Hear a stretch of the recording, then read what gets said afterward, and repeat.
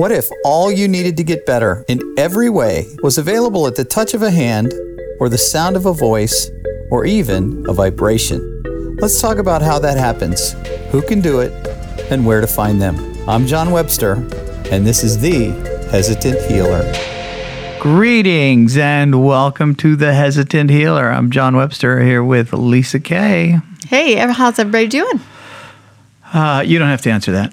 Hey, I thought today we'd talk more about me because, again, that is my favorite subject.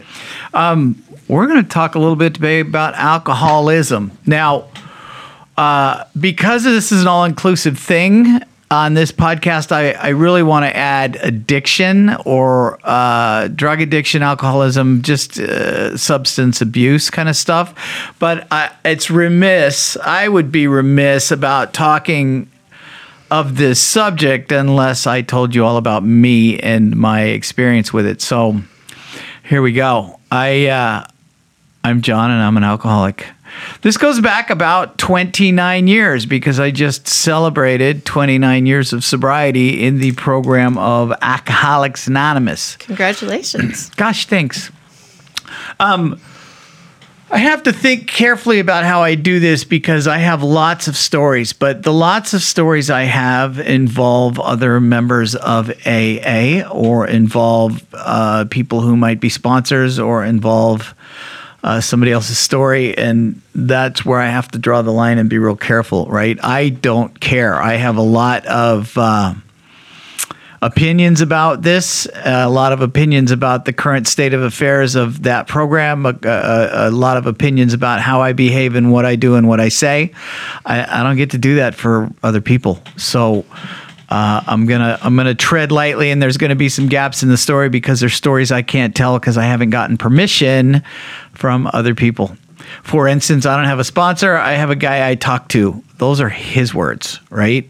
And we will not mention his name for the purposes of this podcast and forevermore. He's going to be Racer X. Because I think that's pretty funny, and he probably won't. We'll get to Racer X in a little bit. So I did not grow up with alcoholism in my immediate family, although it is certainly permeated throughout my family. Immediately was not a problem. Nor did I have a drinking issue when I was growing up. In fact, I was one of those anti-drinking people. When they were drinking in high school and partying, I was not, because I was an athlete, you know. So, interestingly enough, though, my first big drunk was at a high school party. And I remember that it was at Amy Meinsinger's house. I think she'll be okay with me using her name. And there was a girl involved. I know I was flirting with one. I think she was a little older. I drank a lot and I mixed a lot, and I don't remember a lot. What I do remember is kind of passing out on a bed in a bedroom, and there was a couple making out next to me, vaguely. And I remember Amy waking me up saying, "Your mom's on the phone. Sober up, sober up." And then I remember taking the phone call and saying I'd be home in a minute because my mom had gone to the airport and come back, and I wasn't there. And Tim Chavez walked me up the driveway and home. Yeah. And I threw up, right? I threw up and they cleaned it up for me. And I got home before my mom got home, or she'd gone to the store. And so I was already in bed. So it was a perfect crime, right? I got drunk. I passed out. I threw up. I went to bed. I didn't get caught. No drinking problem there. It was a number of years before I picked up or did anything crazy again. And those were the Army years. I joined the Army in 1982, 2 years after I graduated high school, because I was going nowhere fast and I needed something to do. And my father highly recommended the military, said go into the Air Force. So I went into the Army because that's the kind of guy I was. It became apparent very quickly that the social structure of the armed forces that I was in is predicated on the drinking of alcohol with the boys. And that if I did such things, I could move along swimmingly within the ranks of the military community because I was one of them. It was frowned upon if you were abstinent and you did not drink with them. It just looked weird. So me and my good buddy Rodney Rockwell, I call him Rocky or The Rock, we started drinking. We had some pretty heavy conversations about God and religion and decided to put those on the back burner. And we drank and partied and got crazy, and we were rewarded for it. That's the military industrial complex as it relates to me. So I swore going in I would not become an alcoholic, and, I think I was by the time I got out. I only did my normal 2 or 3 years, and I did a year of National Guard here in California, which was kind of a joke, and then I was done. But by that time, drinking had become part of my day-to-day. There was a lot of moving around.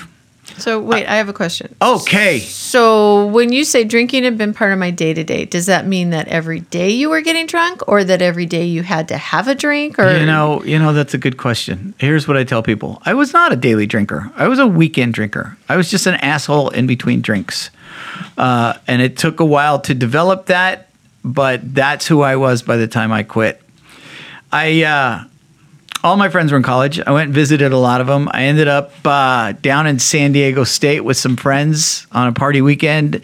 They liked me so much they invited me back. I packed all my crap up from my parents' house because living at home was not fun after I'd been in the military. And I went down to San Diego, and I partied hard down there. That was almost every day.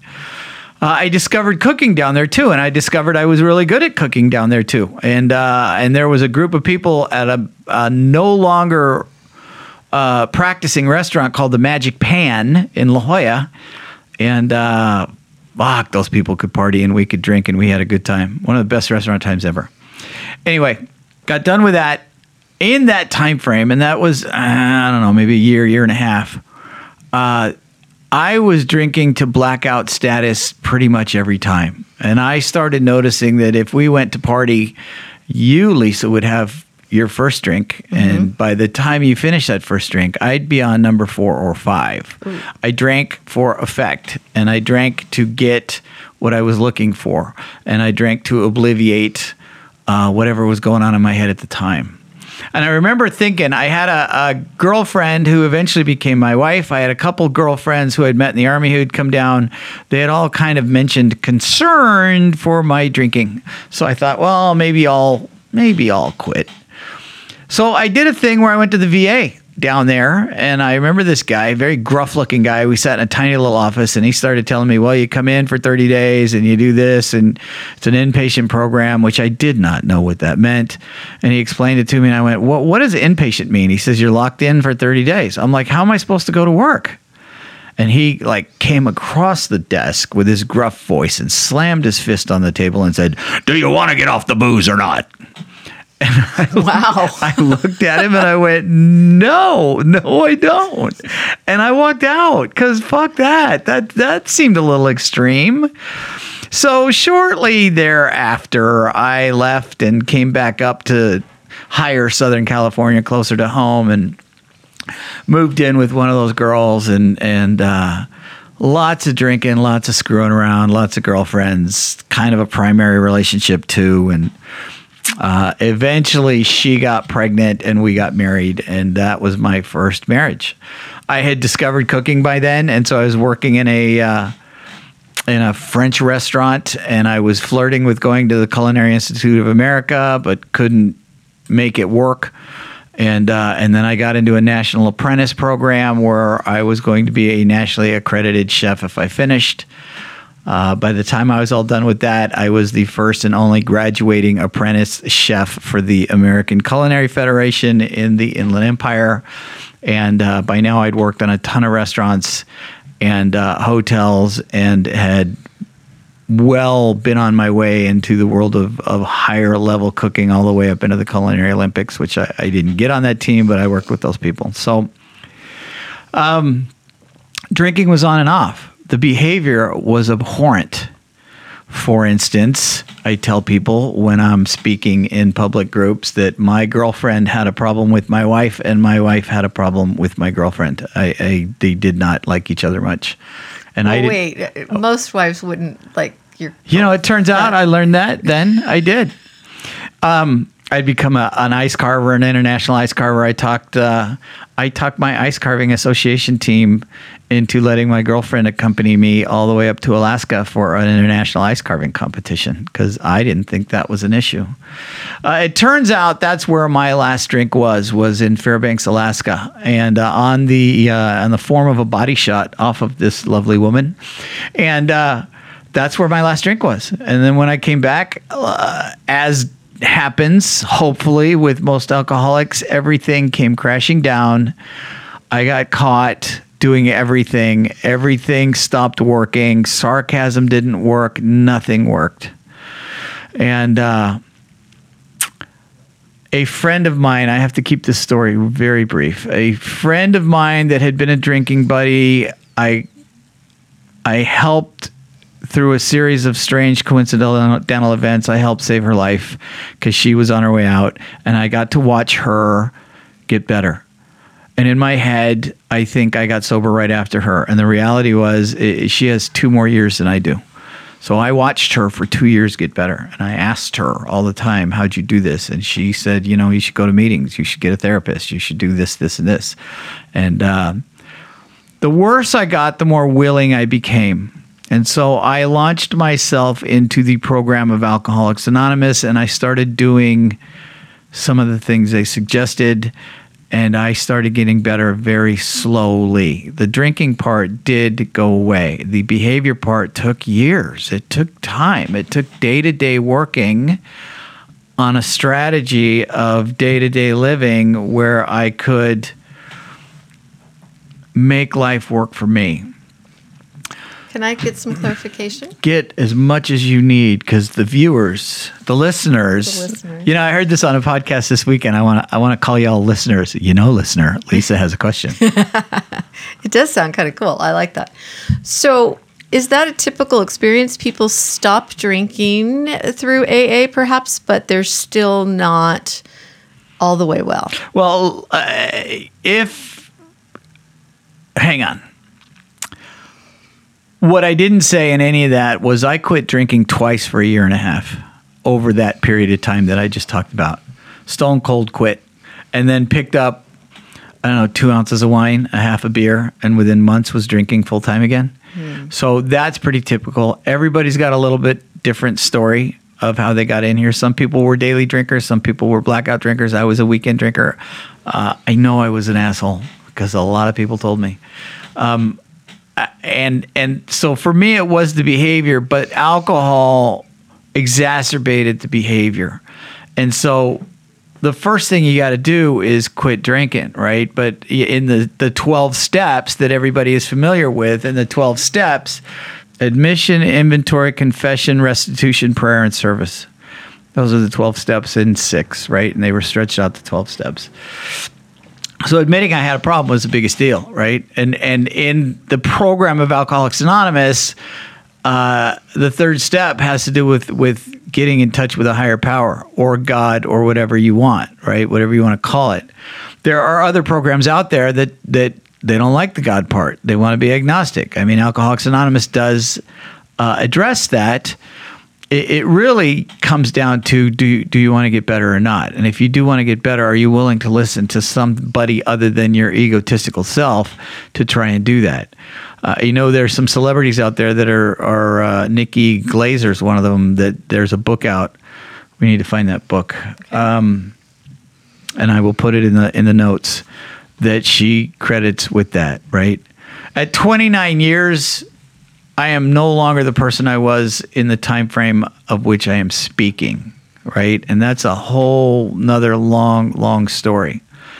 But I will tell you along the way, especially in the searching for God part, whether you want to call it coincidence or life or spooky or whatever, that there were some stories that led me to believe that if you try, you can get better, right?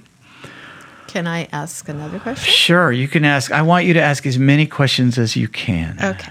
So you are talking about in AA, they ask you to find the God of your understanding.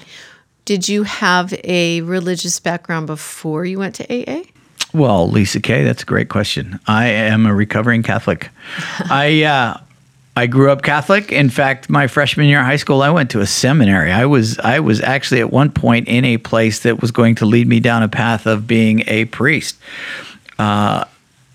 Spoiler alert, that lasted that year, and that was it. But it gave me a good background and foundational belief system of Catholicism to which I could speak on to this day. By the time I got to where I was at, there were some differences, but I was still basically Catholic. And as I grasped for sobriety like a dying man looking for a life raft, I did latch on to the religion that I knew. And that was the God of my mother, which I call it today. And in the God of my mother, I found that I didn't really believe that stuff. It wasn't working for me. I had to find a God. When they say a God of your understanding, this has to be a God that you understand will save your fucking life and keep you from drinking one day at a time for the rest of your life. If you don't find that God, if you don't find that higher power, if you don't get to the point where you believe in something greater than yourself, you're going to die. That's AA in a nutshell. So if you're not that fucked up, if you don't drink that much, if you're not to the point where you're willing to try an entirely different set of rules and laws to live by so that you can be better and get better, then it's probably not going to work, right? In the one of my favorite movies called Grosse Pointe Blank with John Cusack, there's a part in there where they talk about Chacabuco. Watch the movie. It's great. Chacabuco. You need that if you're going to get better, because what you have been doing, if it's not working anymore, you got to do something else, right? If you do what you always did, you get what you always got, right? So in the 29 years, my God has changed a lot and several times. There was one point a couple years in where I was Lieutenant Dan in the crow's nest of Forrest Gump, right? I'm screaming and cussing and fuck you and I'm going to the beach once a week. Just literally, I'm the crazy guy on the beach screaming at the waves because God's not coming through. That was the God of my understanding. That's all I knew, right? Getting angry at God's okay. Questioning God's okay. Right? And I learned to do that until it worked for me. I also have an individual that likes to speak of God as people, information, and events. People, information, and events. And God speaks to us through people, information, and events, right? Some days it's God speaks to us through burning bushes. Some days it's a TV commercial, right? If you believe and you're open to it, it comes, right? That's kind of how this thing works. Yes or no? You're nodding your head. Well, I also have a religious training background. What? I know. I went to college. I was going to become a pastor. So I have a lot of Bible knowledge. I'm not sure how far it's gotten me in life, but I have it. So burning bush moments, for the most part, it's a story about Moses wandering out in the desert, and he's hoping to hear from God, and a bush suddenly is on fire. And out of the bush comes God's voice talking to Moses. So I think a lot of times in life in general, and from the addicts I've known, they are hoping, wanting for that burning bush experience. They want God to say, hey, John, you really need to stop drinking. But in reality, that is not how that happens. Well, Lisa Kay, it's funny you say that. Okay. I have a lot of stories that are burning bush stories. Early on, I was going to therapy. I was a couple years sober. I was talking with my regular guy who used to drive me around and not talk at all sometimes. And there was a meeting in a city local here nearby that was literally, it was so smoke-filled you could not see your hands in front of your face. So we usually never went in. We just drove by, right? At the time, I was in therapy and I was a little crazy, and I had been prescribed Prozac. And in the rooms back then, taking any kind of drug was taboo, and it was talked about. And I had a pretty prominent member in the arena at that time say, if it's prescribed, take it as prescribed and shut up. So I didn't tell anybody, right? But at least I got confirmation that it was okay to take it, right? Because you can get pretty screwed up thinking, well, if I take this antipsychotic drug, I'm not going to be sober. If a doctor prescribes it and you take it as prescribed, it's okay. Don't fuck it up. Make sure you have somebody watching you and taking care of you that way. Opiates are the same way, man. I know a lot of alcoholics that opiates have kicked them out the doors because they kind of started sneaking 2 or 3 in and didn't tell anybody, right? So I was on Prozac. I was keeping it quiet. I wasn't telling anybody, and it was a pretty taboo subject. And we're driving by this smoke-filled room, and all of a sudden, Racer X pulls the car over, says, uh-oh, pulls the car over and parks and gets out before I can even say, what the fuck? So I meander out, and he's face-to-face with this guy who's got his hands in his pocket and he's got his head down and he's just talking to him. And I just kind of walk up slowly and I hear Racer X say, John's on Prozac. And I'm like, Jesus, Racer X, what the fuck? This is a super secret thing, right? And the guy says, what? You are? And I'm like, yeah.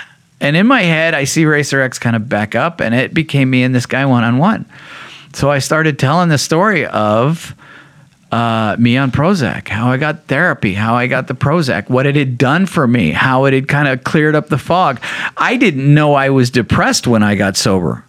I had no idea. And I took Prozac 10, 20, 30, 40 milligrams for almost 6-7 months to get up to 40 milligrams, where one day I woke up off the couch and went, holy shit. Where have I been for the last 3 years, right? I mean, I didn't know until I knew. So I tell this guy this story. And this guy, he's like sniffly and he's like, really? And he goes, are you serious? Yeah. He goes, his story was he'd gone to county jail. He'd been prescribed some meds, some psych meds, and he'd gone to county jail and they didn't give him his psych meds. So he'd been off his psych meds. And then he finally found somebody that gave him some Prozac, and he was on the Prozac, and he's getting feedback from people who were like, you ought not to be taking those drugs. And he was all confused. And he goes, and I've been locked in my house for weeks, and I've been praying and praying. He goes, and I finally told God, I'm going to kill myself. I can't do this. And I'll give you one more fucking chance. He goes, so I came to this meeting tonight, and if I didn't get an answer from God, I was going to kill myself. And he pulls a fucking gun out of his pocket. Oh, and I went, God. I didn't know what to say. He goes, he hugs me like, thank you so much. Thank you so much. I never saw this guy again. I was in tears. I got chills. I get back in the car. Racer X is like, well, so that happened. I'm like, what the fuck? How? Right? What? When? How many things had to happen for us to be driving there that night with me and that guy and Racer X knowing that guy and for that story to happen? And I'm like, whoa, that was my first story of maybe there's a thing that's bigger than me in this world that makes things happen. We can call that coincidence if we want. Well, a miracle. Wait, there's more. Oh, well, okay. I was just going to say. Go ahead.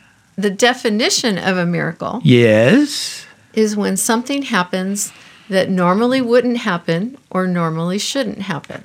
So by definition, that whole thing, all of the pieces that had to fall together for you to be at that spot and for him to be at that's a miracle.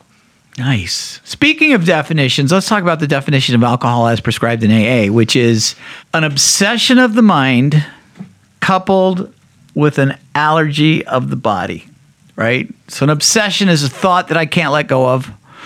And an allergy is a substance taken in similar amounts to another person has little or no effect at all.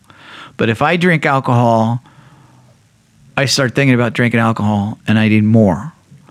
And if you drink alcohol, you have 1 or 2 glasses and you go to bed. Like I was just, did we already say by the time I had one, you had Yes. You've Yeah, already we said that. All right. So, I mean, that was constant. I would catch myself in groups of people having my fifth one, and they're still sucking on the first one they had. And I'm like, I don't understand. Right. My girlfriend / soon to be my wife, I distinctly remember when I moved back from San Diego, she had one of those big old tumblers filled with Malibu rum and Coke. Yum. And I wasn't drinking. That was one of my times I wasn't drinking. And I watched her sip on that thing all day. And I'm like, drink the fucking thing already, right? I don't get you people that sip, right? A glass of wine is a bottle that fits in a giant plastic tumbler from Angel Stadium, right? That's so when the doctor asks, I have a glass of wine a day, right? So I'll give you another one, folks. Now listen, before I tell you the story, this is my story as I remember it in my head. All the facts are true to the best of my knowledge, okay? But it was a pivotal time in my sobriety where I got to the point where I believed that there was a spiritual entity looking out for me specifically, okay? About 5 years sober, I said I didn't get better immediately, right? I'm not drinking, but I'm crazy, and I'm still screwing around with my wife. I got 3 kids at this point, and I'm screwing around with my wife a lot. And I had left her because I just couldn't stay there anymore. So she used to go on vacation without me because I had to work as a chef. I worked 12-hour days and whatnot. She went on vacation one time. I was talking to one of these girls I was kind of having sex with, and she says, why don't you just leave her? You can come stay here. She was married. And I said, okay. And she came and picked me up. I just remember looking around the house with the windows closed and the piles of crap on the floor, and the clothes were unwashed and the house was dirty. And I just kind of had a moment of clarity where I realized this is not living.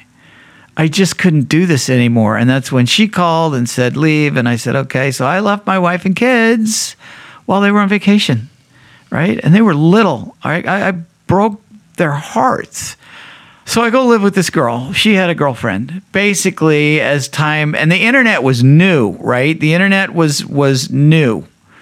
So I had a porn addiction when I was in the Army that I quit because I left Germany and came to America, and it's not the same here. That's all I'm going to say about that. But as the internet being new, there were things on the internet that you could pull up at any time, and this person introduced me to the new world of internet porn, right? And I went 10 years later, this is 10 years later, I went right back into it. So I'm not only addicted to alcohol and not drinking, I'm now addicted to this other thing, and it's got me all excited. And there were 5 things that I was addicted to besides alcohol. There was alcohol, power, control, sugar, and sex. Any one of those things could light me off, and in order or in conjunction with each other or one at a time. But they were my vices. So in very short order, I started sleeping with that lady, and then her friend, and I think there was another side chick, and every once in a while I'd go home and try and get with the wife too. I was just a pig. Honestly, I was a pig, having the time of my life, not thinking there were any consequences.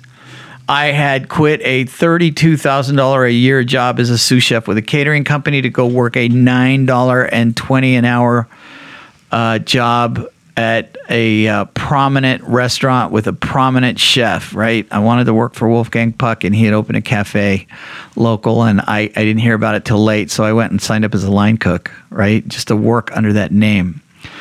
Not the brightest of moves. I had moved out of the house. I was with this person. I was banging all these people. I was an idiot, right? So I did that for a while. That was a year where a lot of people got sick that winter, and I ended up kind of running that restaurant because I could, with no reward, right? The sous chef got sick. I took his job. The chef got sick. I did a little bit of his stuff. The kitchen manager got sick. I did her job, right? I mean, I was a great restaurant guy, and And I was doing a lot of stuff that I shouldn't have been doing at $9.20 an hour, but I was trying to get in graces with people, and I was just moving and banging on all fours, and I was kicking ass. And really, I was in a toboggan with no brakes on an ice slide with a brick wall at the end, and I didn't know it. And I'm telling this story lightly. Let me tell you, it was way worse than what I'm saying. But one of the things I used to do before I drank again was smoke clove cigarettes. And I went outside to smoke a clove, which tells me, even though I don't remember thinking I wanted to drink, if I was smoking cloves, I was probably pretty close, right? I remember being out on this back dock and taking a puff, and a thought invaded my thoughts like I've never had before or since, with a voice that said, you should probably kill yourself. And I remember thinking, okay. And when I made that decision, everything washed away from me, like all my sins had been forgiven and I was wiped clean, and it was a peace, honestly, I don't know that I've ever known since.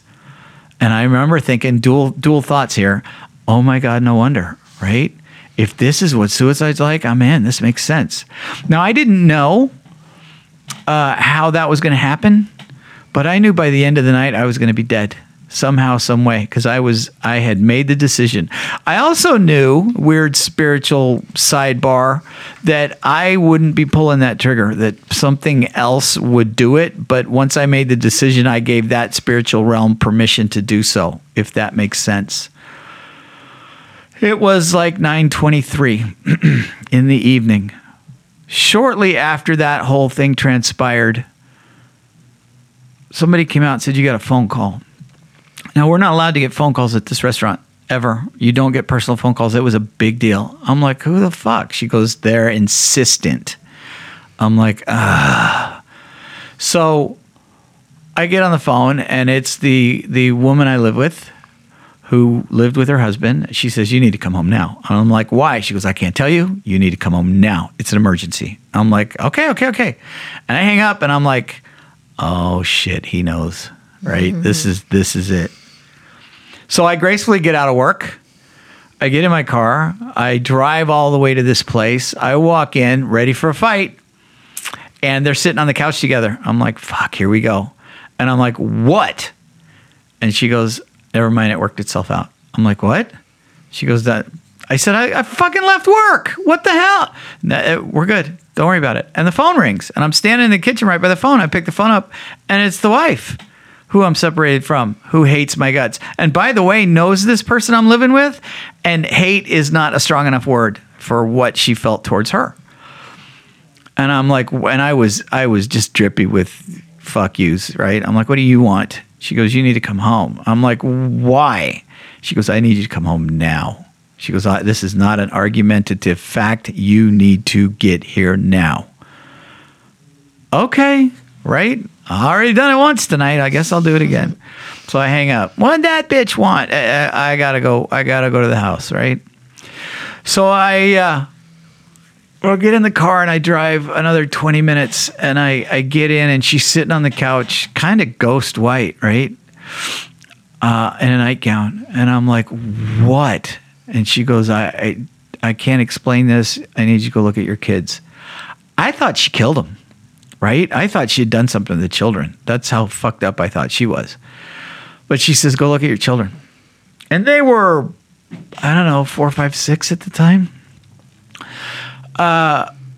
46 minutes, 52 minutes, somewhere like that, after I had made the decision to kill myself, I am standing in front of my 3 children, watching them sleep, and it hit me, and I got it, and I crumbled, because I had made the decision to end my life that night, and somehow, some way, through a strange series of several events, I'm standing in front of my kids like 46 fucking minutes later. And I come reeling out of that room, and I go sit in the couch across from her, and I'm like, what made you do that? She says, what's going on? I said, I'm not fucking telling you what's going on. What made you do that? She goes, you need to tell me what's going on. I said, no, I don't. Why did you call me?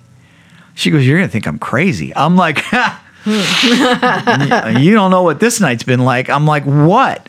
She goes, about 46 minutes ago, I was watching Wheel of Fortune, and this thought came into my head that was so powerful. She goes, it blocked out the TV, and it just said, call him and make him come home. Wow. Wow is right? I'm like, I'm in tears. I mean, I'm bubbling. Whatever. And she says, there's more. I'm like, okay, whatever. She goes, you need to spend the night. We're not having sex or nothing, but just come to bed and spend the night. Okay. Right. I just, by that point, I'm following direction. I went and laid down, and we went to sleep, and I woke up the next morning, and that whole other thing was just gone. And, listen, those are two of the big ones, but I have several stories like that where I cannot look at you and tell you there's no God, because it's not been my story. Right? Now, I can't tell you I don't believe in the Hollywood version or the Catholic Church version or whatever most people go to church for, but don't tell me there's not something out there that doesn't look out for me when I ask, or even when I don't want to, and that doesn't work out in a way in which makes my life better, because that has not been my experience. And I know there's people out there where there's an absence of that, and there's a hopelessness, and some people try and bring that up, and it doesn't happen. That has just not been my experience. And I even though I don't practice Alcoholics Anonymous the way that I did when I first started, and I don't latch onto it like I'm a dying man looking for a life vest anymore. If you were to ask me at 3 o'clock in the morning for some help, I would not hesitate to stop sleeping and get up and go to wherever you were to help you, and to show you the nearest room, and to get you a sponsor, and to teach you the books and the steps, which I understand. Right? Now, having said all that, I think current changes in society, I think a program that was put together in the 30s does not necessarily translate to our current sociological viewpoints on quote unquote alcoholism. Right? I think addiction has become more prevalent than alcoholism. I don't think alcohol is as prevalent and as tabooish as it was in the 30s, 40s, 50s, 60s, 70s. I don't think a lot of people are calling in drunk anymore, right? I think there are better drugs. I think there are better things to be addicted to, and the principles don't always transpire with other things besides alcohol. And that is my personal opinion today, not one that the general world prescribes to, right? It's a thing I struggle with, and I have conversations with people who know and who have similar experiences, right? It's an evolving piece of information for me. But currently, there's a lot of programs out there, right? There is there's a line in the Big Book of what is the Big Book? There's a line in the Big Book of Alcoholics Anonymous, which is kind of the Alcoholics Anonymous Bible. It's a thing that you're going to get if you ever step into a meeting. Even if you don't go to a meeting, get it. If you're struggling with this, it kind of talks about how we think, what we do, how we get better. Right? It's the workbook for alcoholics, and in there it talks about how science hasn't found a way to fix alcoholism yet, but it might do so someday, right? I am of the belief that we're kind of there. You may have to look for it, but there are some things out there that can help with alcoholism and with the neurological nuances of alcoholism and addiction, and they're being worked on in the mainstream therapy, and they're being worked on in the fringe therapy, but there's some things out there that help a lot, including therapy, with alcoholism, if you happen to be somebody who has it.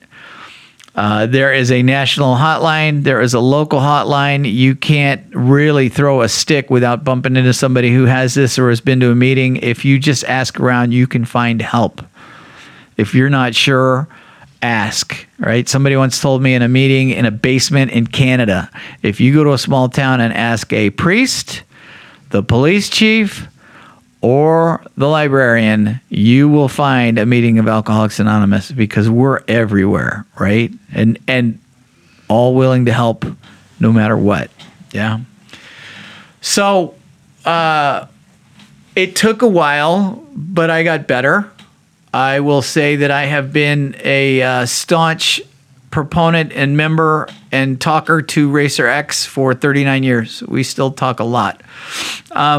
And he's a guy who saved my life, and he's a guy who's in my life, and he's a guy who has made a difference to me and countless others. And that's kind of how it should be, right?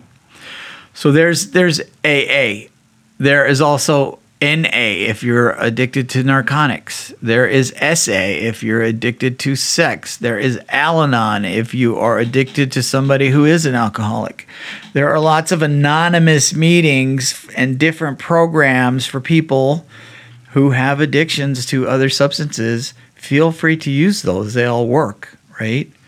And there are some others that are not 12-step oriented. There are some others that are not God oriented. There are some others that help you if you're willing to get out and change your thoughts and change your mind and understand what are the causes and conditions of you to want to numb out so bad that you're no longer a productive member of society. So don't hesitate to use those when they become available, or, they are available. Thoughts, Lisa Kay? I don't know that I have a lot of thoughts. Thankful that you made that journey. I would not be here today and do what I do if I had not do that. Let me leave you with this, all right? This is almost day one with Racer X, right? He says, one of the things you want to do by reading this book, this is the big book of Alcoholics Anonymous, is that you want to work on these 6 areas of your life: mentally, physically, spiritually, emotionally, financially, and sexually. And the last 2 are usually in order, right? But they're also good checkpoints of how you're doing today, right? If I want to check and see how my life is, I want to look at my mental capacity. I want to see how I'm doing physically. How's my spirituality doing, right? How is my emotions? How are my emotions? What are my finances like? How's my sex life, right? All of those things kind of make up a human being in our day-to-day and should balance us. These are the 6 balances of life. They balance us so that we can use them as checkpoints to see how we're doing, right? When I was a chef and I was working 12, 14, 18 hours a day, I certainly didn't have time for any physical stuff, right? Because I was locked into work, and mentally I was locked into work. So those 2 were not even with my spirituality and my emotional, right? My finances were great, but I wasn't getting a lot of sex either. You can always tell by backing that up to where you're at. And then he gave me 4 things that you should try and do every day, right? These are the four things that you should try and do for a balanced life. And that's work, play, quiet, and pray, right? It's a meditation of sorts, right? I have since been to yoga teacher training. I'm a trained yoga professional, if there is such a thing. And I know that people who do have a yoga practice that do it on a daily basis, they kind of hit all these marks.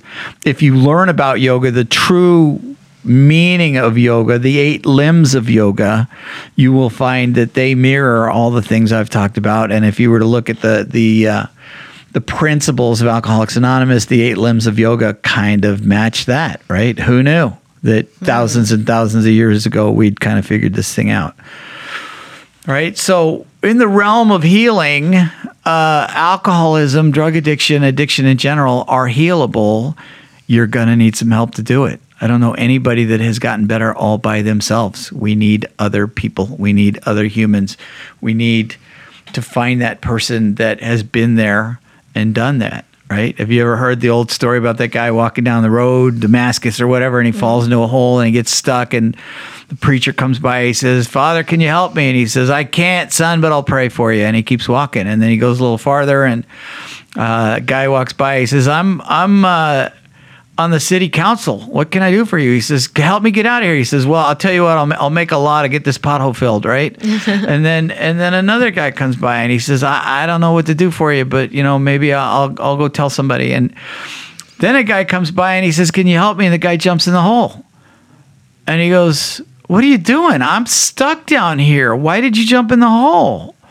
And the guy says, "I've been here before and I know how to get out. Come on, I'll show you," right? That's been my experience about getting better, right? Somebody knows how to do it. They're willing to show you how to do it, and you're willing to follow them and do what they did and learn how to do it yourself, and then paying it forward becomes an absolute, right? It is absolutely essential to give back, whether it's through community or family or service to a single individual. I'm not big on changing the world with lots of governance. I like to say that I'm going to change the world one person at a time, right? I'm not prejudiced against any race, creed, religion, any of that stuff. I hate all stupid people equally, right? But if you're willing to ask for help, I have to. It was done for me, therefore I do for you. That's the way this thing works, right? And it's made me a better person because of it.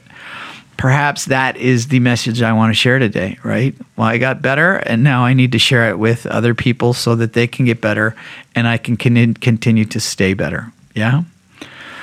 Anything, Lisa?